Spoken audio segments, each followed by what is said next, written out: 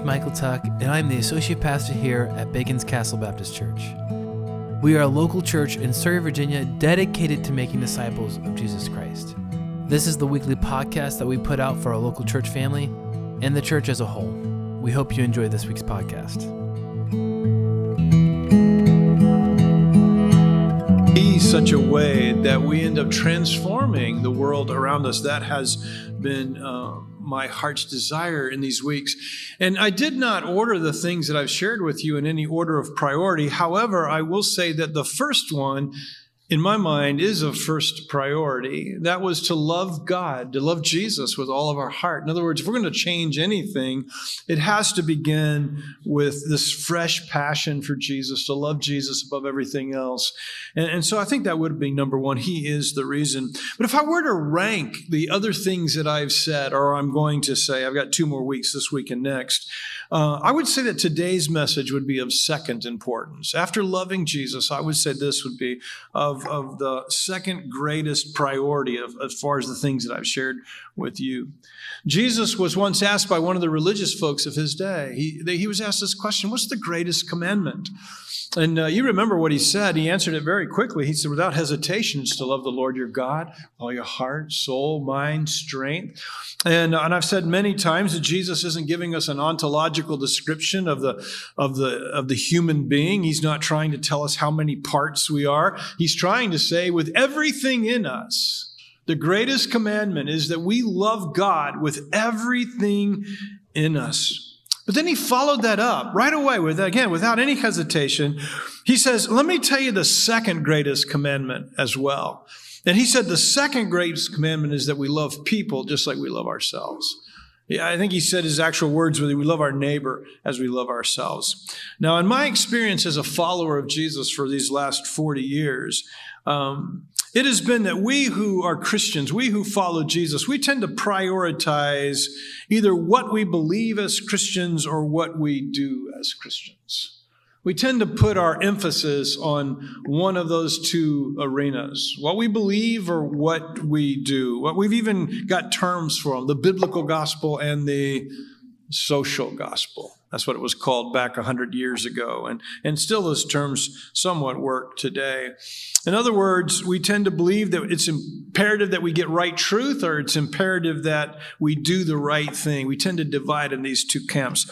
But I want to contend with us this morning, and I want to suggest to us that it's not an either or, that it's not one camp or the other. In fact, I want to suggest that what we believe and what we do are inextricably linked. They cannot be separated by us. In fact, I want to make this statement. I believe it's true. If you want to know what you believe, work backwards from what you do.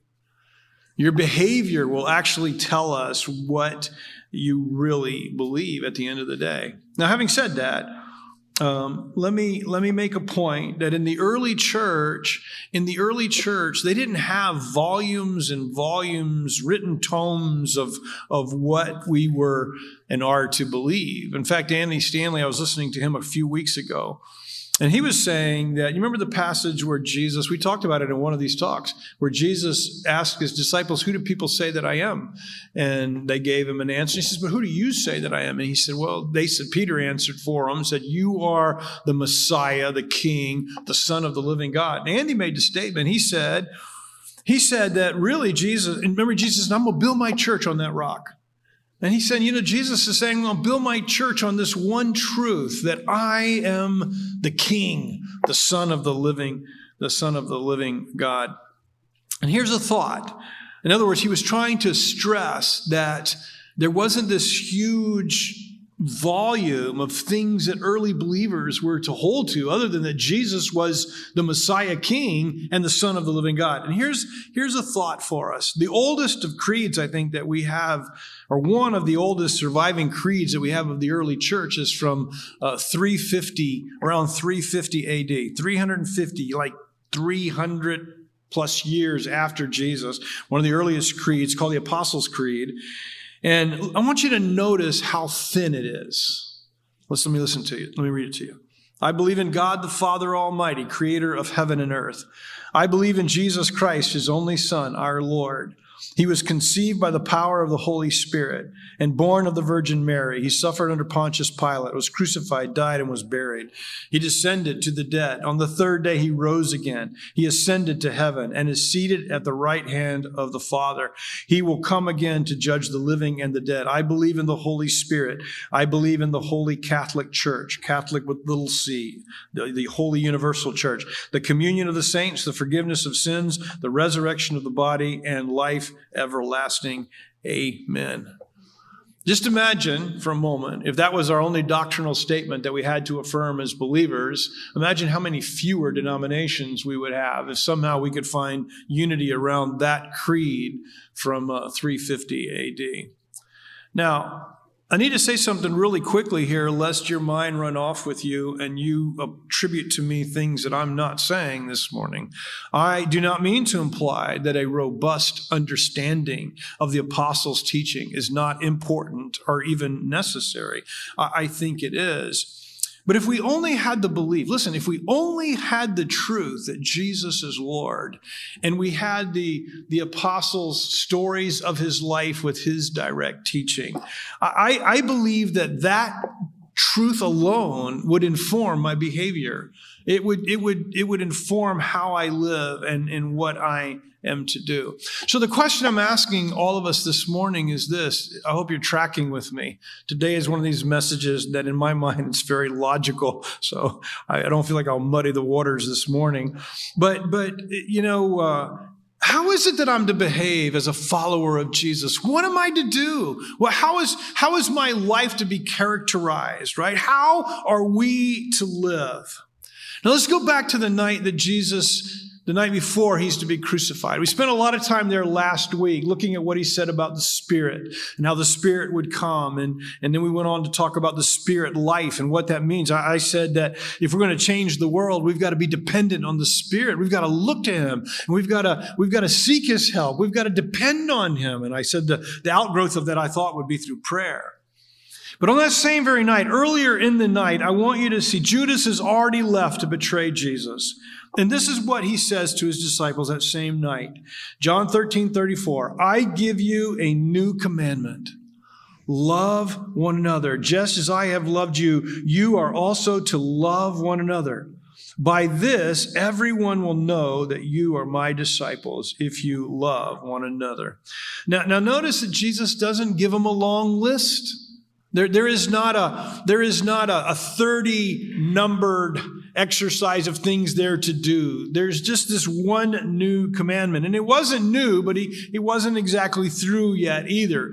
Because he says, hey, it's a new commandment. And the part that's new, the love one another really isn't new. But the part that's new is that we're to love one another like he loved us. That's the new part. Right? I want you to love one another as I have modeled it for you, as I have shown you how to do it. That's what I want you to do. Now, how did Jesus love them? Well, just 2 chapters later, not very many verses later, sometime later in the night, maybe just a little while later, he says this. This is my commandment that you love one another. Remember just a few minutes ago, I gave you a new commandment, you love one another? And that's how everybody's going to know you belong to me. This is my commandment, that you love one another just as I have loved you. And then he says, greater love has no one than this, that a person lay down his life for his friends. You are my friends if you do what I command you.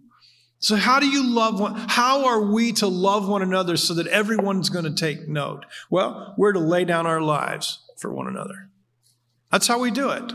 Now, we could say, is Jesus being literal here and saying that we have to relinquish life? We have to give up life and literally die for one another. And the answer is yes, but it's much more than that.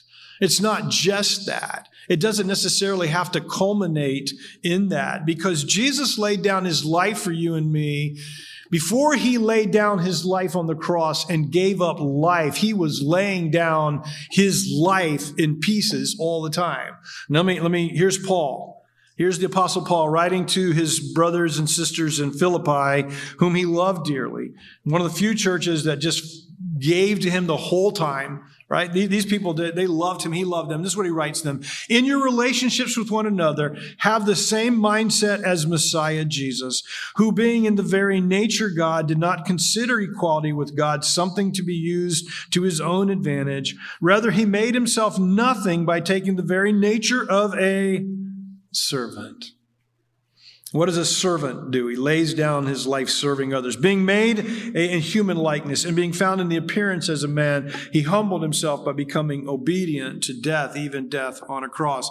So here's how Jesus laid down his life. He laid down his life by serving all of us. While he's here, he's laying down his life, serving people. That's what he's doing. He emptied himself serving. And you remember this same night, he gives them a visible illustration of this. Remember that?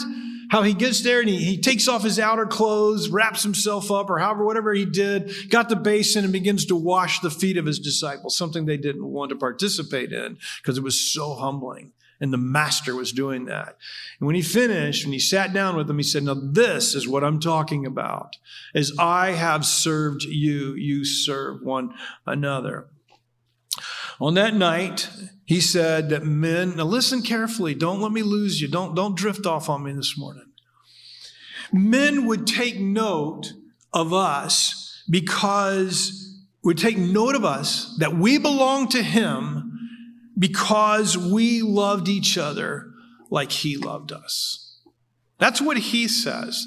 People are going to take note that you belong to me because of how you love one another. And listen to me, that's exactly what happened.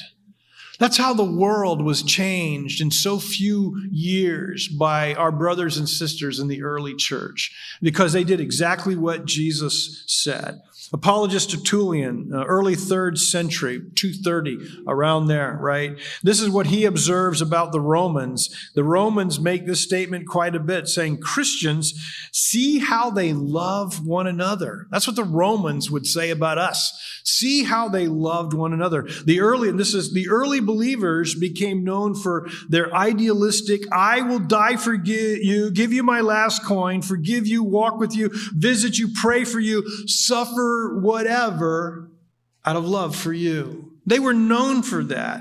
3rd century historian Eusebius recorded this about the Christians in a plague at that time. This is a little bit later in the 200s.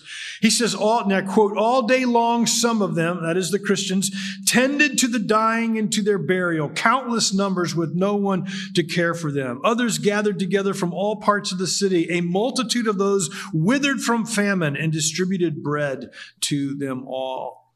Eusebius goes on to say about our brothers and sisters in those years that their compassion in the midst of the plague was this. And this is Eusebius, and I quote, deeds were on everyone's lips. Christian deeds were on everyone's lips, and they glorified the God of the Christians. Such actions, this is Eusebius, such actions convinced them that they alone were pious and truly reverent to God. In other words, when the unbelievers of the Roman Empire watched and they said, look at what the Christians do. Look how they love one another. And Eusebius says, look how they're loving us, the people who are dying of the plague, how they're burying them, how they're bringing them food. They looked and people, Eusebius said, they looked at that and they said, these people alone truly know God.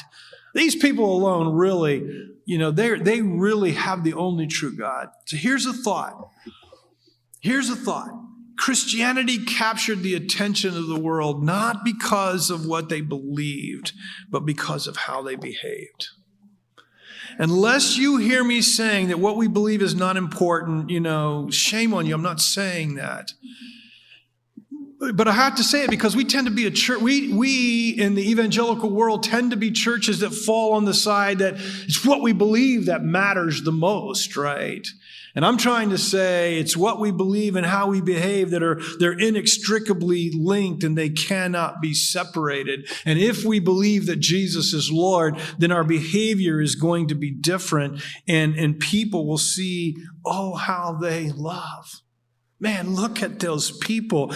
And again, what if, and it's true, what grabbed their attention wasn't what they believed. You remember I don't remember where it was, but it was, as somebody showed it on the screen behind me not too long ago, one of the graffitis from back in that same time period where they have like a donkey on a cross. Y'all remember that? There's some graffiti that's left from back then, and there's a donkey drawn on a cross. And what they were doing is they were making fun of us, saying that our God was crucified. It's like a donkey dying on a cross.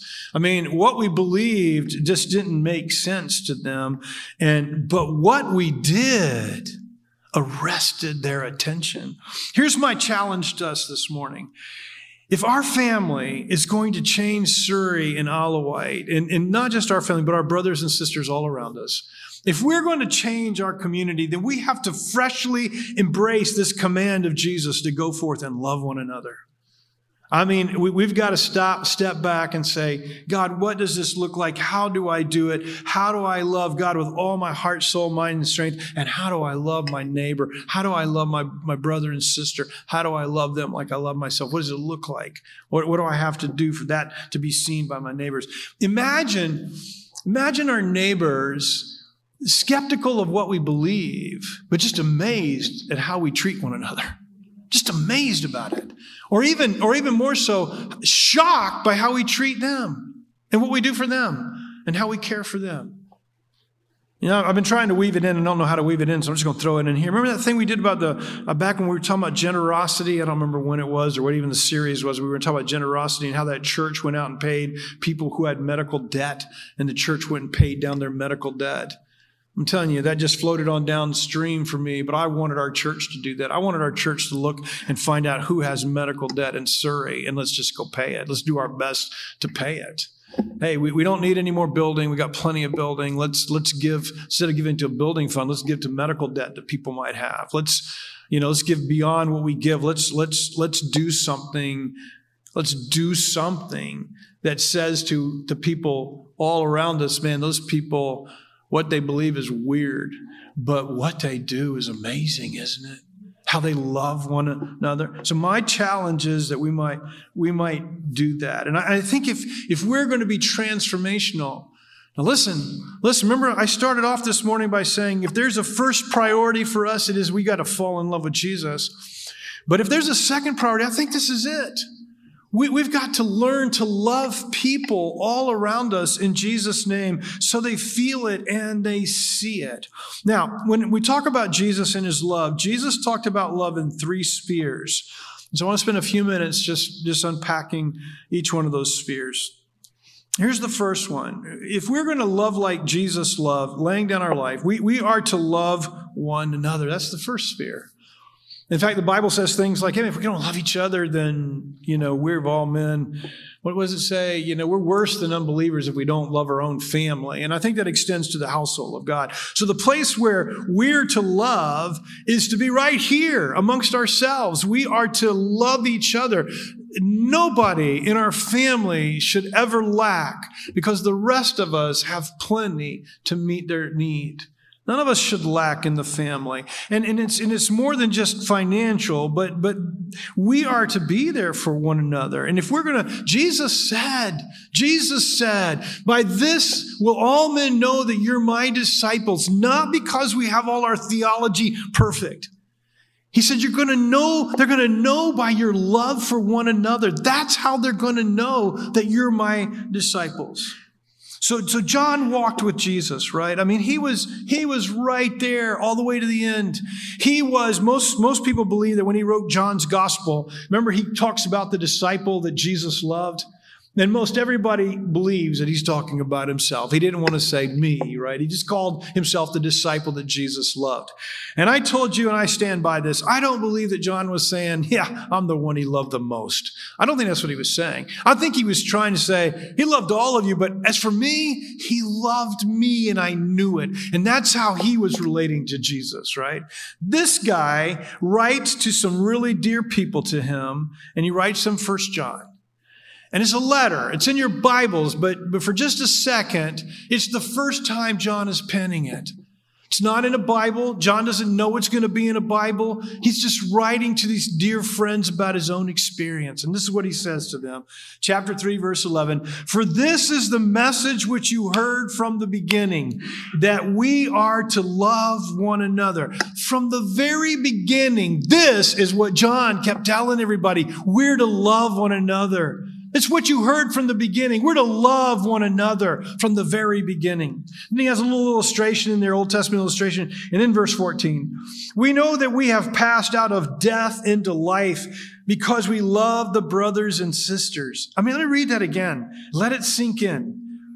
We know that we have passed out of death into life because.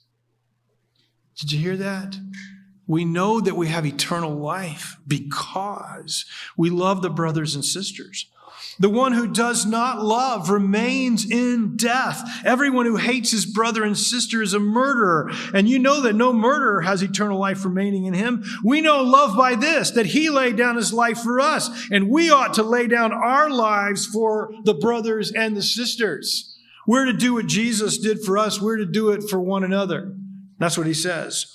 And how do we lay down our lives for each other? Well, John's not finished. He goes on. So look at what he says in verse 17. Whoever has worldly goods and sees his brother or sister in need and closes his heart against him, how does the love of God remain in him? Little children, let's not love with word or with tongue, but in deed and in truth. Now, I heard Andy talking about this, and I want to share with you. You know, the literally there where it says heart. You know, we talk about the heart.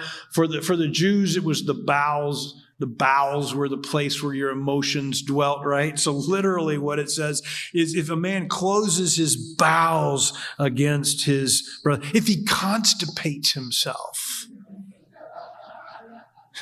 This is what Andy said. You may be full of something, but it's not love if you constipate yourself, right? It's graphic, but it makes the point, doesn't it? If we close up our bowels of compassion and we choose to constipate ourselves when it comes to loving others, what does he say? He says, man, the love of God doesn't remain in us. If we have what can meet the need of someone else and we don't meet that need, we hold on to it instead of meeting someone else's need. And I realize, listen, some of you, we have one of the directors of COP here, and I know there's circumstances, there's people who are working the system, and sometimes the best thing we can do is say, no, I get all that, but that's not what he's talking about here. He's talking about when there's a legitimate, real need. And unfortunately for us, the needs are not visible for us. They're somewhere else, really. And so we're not even open necessarily to allowing the love to flow. But he summarizes his statement there, and he says, we love not with words, we love with action, we love with truth. Let not your love be in tongue or word only. In other words, what this means is when it comes to loving each other, it's not just that we speak about it. We actually demonstrate it. We actually do it. So this morning, I want to ask you, if we're going to reach the world around us, I'm going to ask you guys to love each other with a fresh love. I'm going to ask you to put on fresh eyes and say, how can I love my brothers and sisters in our church family? Here's what Paul said to that same Philippian group just before he talks about Jesus. He says this, if you've gotten anything out of all of following Christ, if his love has made any difference in your life, if being in a community of the Spirit means anything to you, if you have a heart, if you care, then do me a favor. Agree with each other. Love each other. Be deep-spirited friends. Don't push your way to the front. Don't sweet-talk your way to the top. But put yourself aside and help others get ahead. Don't be obsessed with getting your own advantage. Forget yourselves long enough to lend a helping hand. Now, that's the Message paraphrase. So that's a paraphrase. But I wanted to read it in a different language so maybe it would strike a chord in our hearts. That it's really about how do I serve you? How do I lift you up? How do I bless you? How can I lay down my wants and my, I want to do this. I want you to do this. I want you to choose others over yourself. Because then when people see that, they're going to say, wow, how those people love each other. And they're going to want to know this strange God who would be willing to become one of us and then die for us. They're going to want to know him because they've seen the change that he makes in people's lives. Do you have a need? Do people around you have needs? Then meet them, everyone. Are you struggling? Ask for help and let us meet it. Show hospitality to one another. How many of you invited other people in our church over to your home so that you might get to know them? People that you don't know. The early church practiced hospitality. So yeah, and they really needed it. They weren't the Hampton Inn and the whatever, the Red Roof Inn. There weren't all these motel hotels everywhere. So hospitality was a really big thing when people came to town. So maybe we don't need to do the Red Roof Inn thing anymore, but man, we can still practice hospitality. We can still invite each other over to each other's houses. We can still get to know each other. We can still invest in each other's lives. And if for no other reason, just to get to know people a little bit. Let's make our neighbors say something like this. Man, see, have you seen how those people down at the Castle family love each other? Yeah, let me go on. Here's the second sphere. We are to love other people too. So the other sphere is we're to love each other, but then we're to love everyone else too. That's the second sphere. We're to love our neighbors. And one of the most powerful stories in the Bible is what I've already alluded to and talked to you about is when the guy asked Jesus, what's the greatest commandment? And Jesus volunteers the seconds like it. But the guy who asked the original question, the Bible says, I think, wanting to justify himself, he says, who's my neighbor? And remember, Jesus gives probably one of the best known stories of his ministry. And it's the story about the guy who's met by robbers on the mountainside, and he's left for dead, but he's not dead. He's Jewish. And the first guy that comes along is a religious Jewish guy. And the Bible says, Jesus in his story says, yep, he looked at him and said, I got places to go, I got places to be. And he walks on around him. And then another Jewish religious man comes by, and he looks at him over there in the ditch, and he says, man, if I touch him and he's dead, I'm gonna be unclean. I can't do that. And he walks on by. And then the third guy that comes by is a different ethnicity. And he's not just any different ethnicity. He's the ethnicity that the Jews tend to really not like the most. He's a Samaritan. And when he sees the guy in the ditch, he goes over, obviously knows he's Jewish, and he goes over and he rescues him. He finds out he's alive. He tends to his wounds, puts him on his horse, takes him into a village, says, will you take care of him? I'll pay you. Here's some money, and I'll pay you if you use more. I'll pay you for it when I get back. And then Jesus says, now tell me which guy is the neighbor. And the guy goes, well, I guess it's the Samaritan guy. But what's Jesus' point? Jesus' point is that our neighbor is anyone who's in need around us. Our neighbor's anyone who's in need around us. So if we shut up our bowels of compassion to people around us who are not believers, then they're not going to know we're his disciples. So that's another sphere that you need to love in. A few decades after Eusebius, the pagan emperor Julian, the apostate, recognized the Christian practice of compassion and how transformative it had been and how it had changed this little group of persecuted believers into the major cultural religion of that day. And so he wrote to a pagan priest, and this is what Julian said, and I quote, when it came about that the poor were neglected and overlooked by the pagan priest, then I think the impious Galileans observed this fact and devoted themselves to philanthropy. They support not only their own poor, but ours as well. All men see that our people lack aid from us. So here's Julian saying to his pagan priest, look, man, you guys, you see what they've done? They care about our poor. You guys need to do the same. And so he ordered his pagan priest to do the same. People might be willing, but they lack the power. And they lacked the power. Why? Because they didn't have the Spirit. They couldn't do what we did. They didn't care for the poor.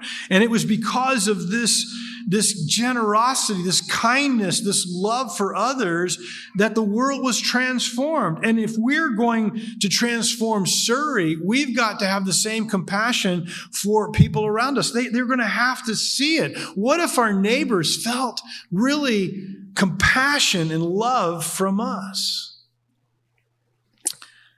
Changing our community is not going to be an event-driven thing. So that means that it's not going to be because we do a block party or we give ice cream at National Night Out. Now, am I against those things? No, I think we should do those things.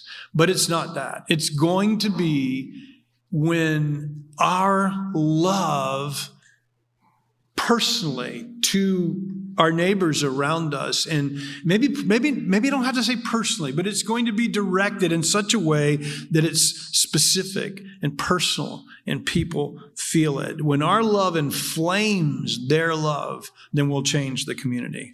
Now, how do I love my neighbors indeed?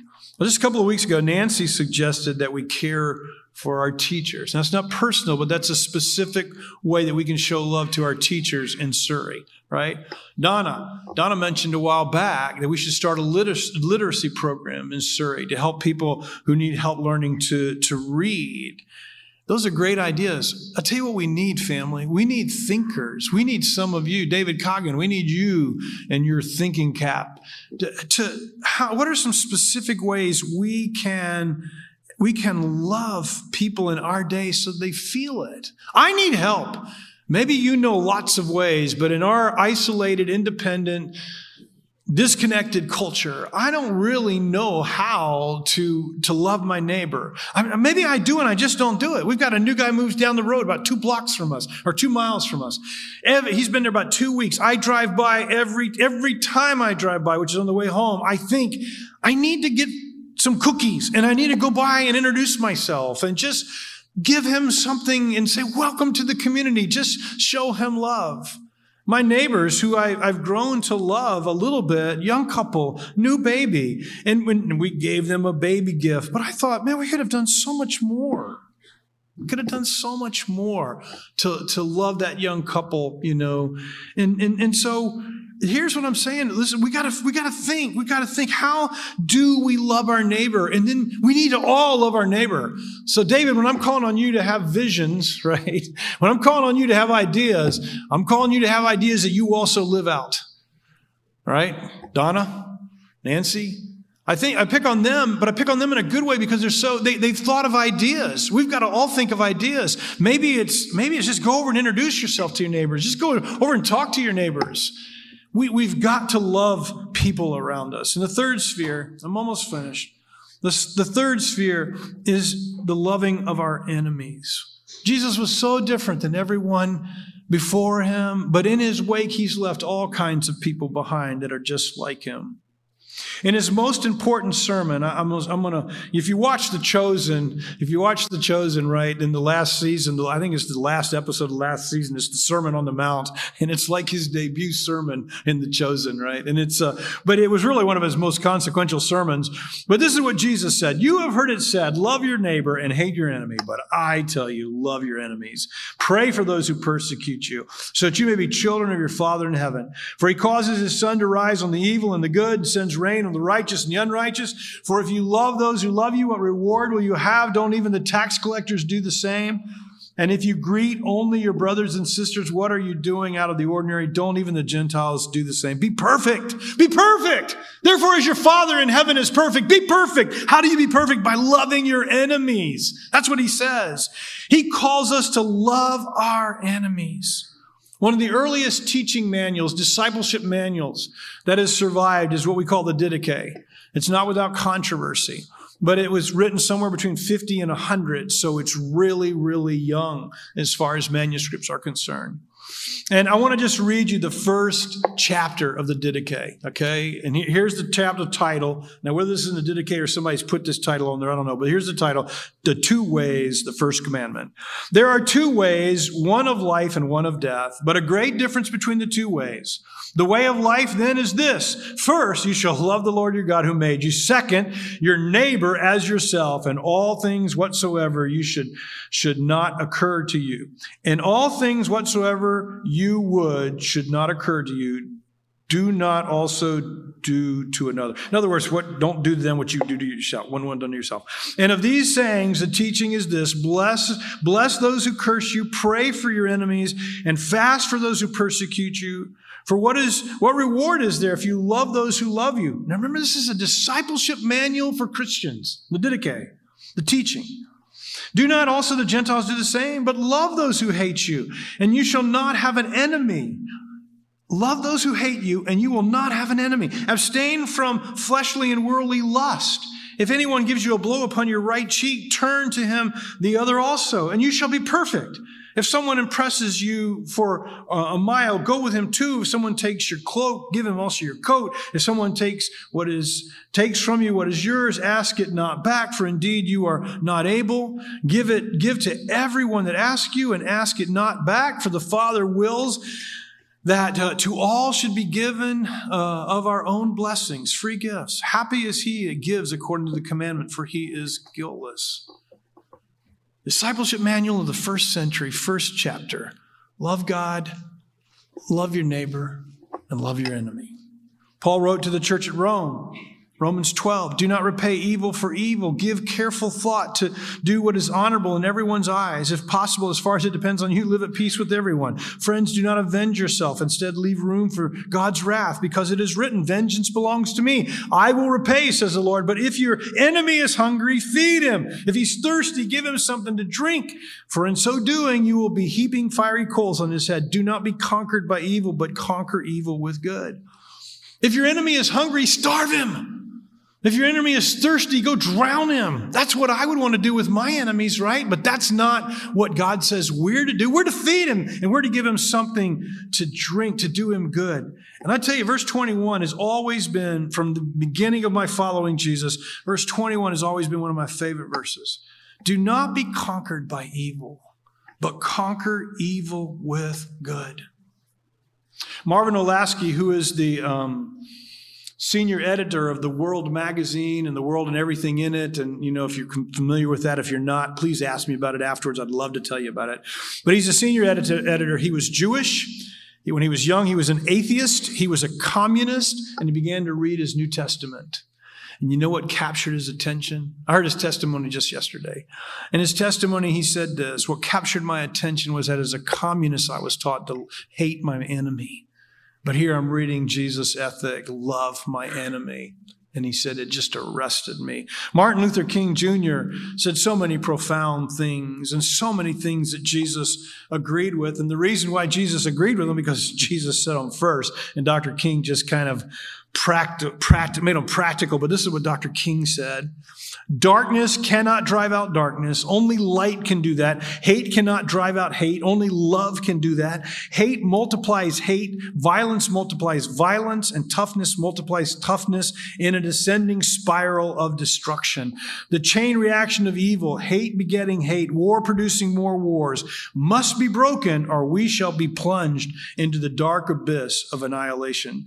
And then he said this, years before he said that, he said this: love is the only force capable of transforming an enemy into a friend. That's what the Didache said. Maybe he got it from there. Hate begets hate. Violence begets violence. Toughness gets a greater toughness. We must meet the forces of hate with the power of love. I think that's what Jesus is saying to us.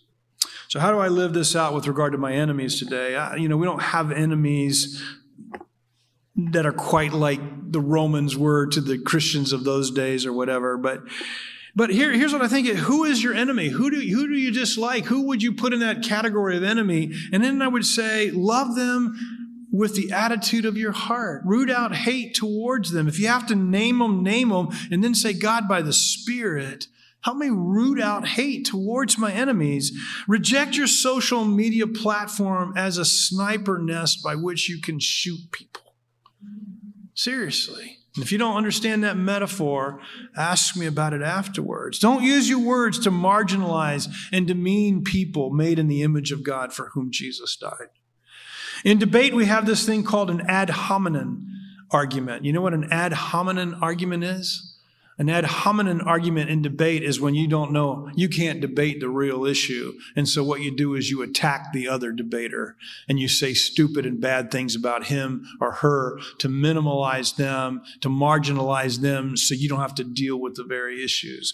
Listen, I think loving our enemies means that we go against ideas and we combat wrong ideas and ideas that don't result in flourishing. But we don't mock and belittle our opponents. We don't use our words to destroy. We use our words to build up, and we destroy ideas. We bring down wrong ideas. I'm calling you and me, and even if the rest of you don't get any of this, even if it doesn't touch your heart at all, it has touched my heart. I want to love afresh. I want to love you all. I want to love my neighbors in a fresh way. I want to love my enemies. And I want it to be so evident, so persistent, so definitive that people just can't help but notice and can't help but say they've got to do something with it. They've got to do something with it. Jesus said, let love distinguish you. Let love mark you.